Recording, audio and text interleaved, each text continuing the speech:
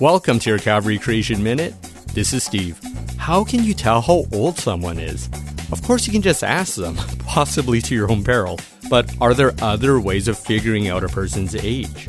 Well, if they have kids, you can guess an age range depending on how old or young the kids are. You can further narrow down the age by seeing how they dress or the people they associate with, etc.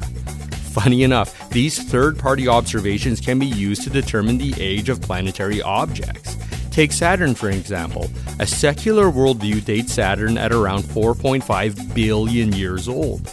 This must mean the planetary objects around Saturn, like its rings and moons, are of similar age, correct? Well, that's what secular scientists predicted as well. However, they've been surprised to discover that the planetary objects appear to have a very young age.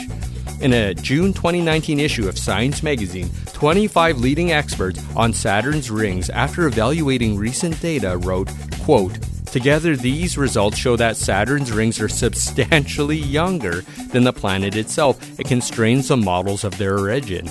End of quote. That's not all. Enceladus, one of the moons of Saturn, also has signs of youth. There are currently 101 geysers erupting on Enceladus, spraying water vapor into space.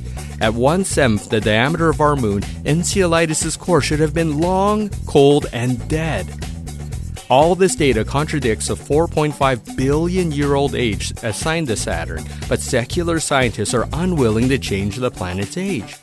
Once again, this data is still in line with the Bible's account of creation of the universe thousands, rather than billions, of years ago. To learn more, contact me at creation@calvarychapel.ca.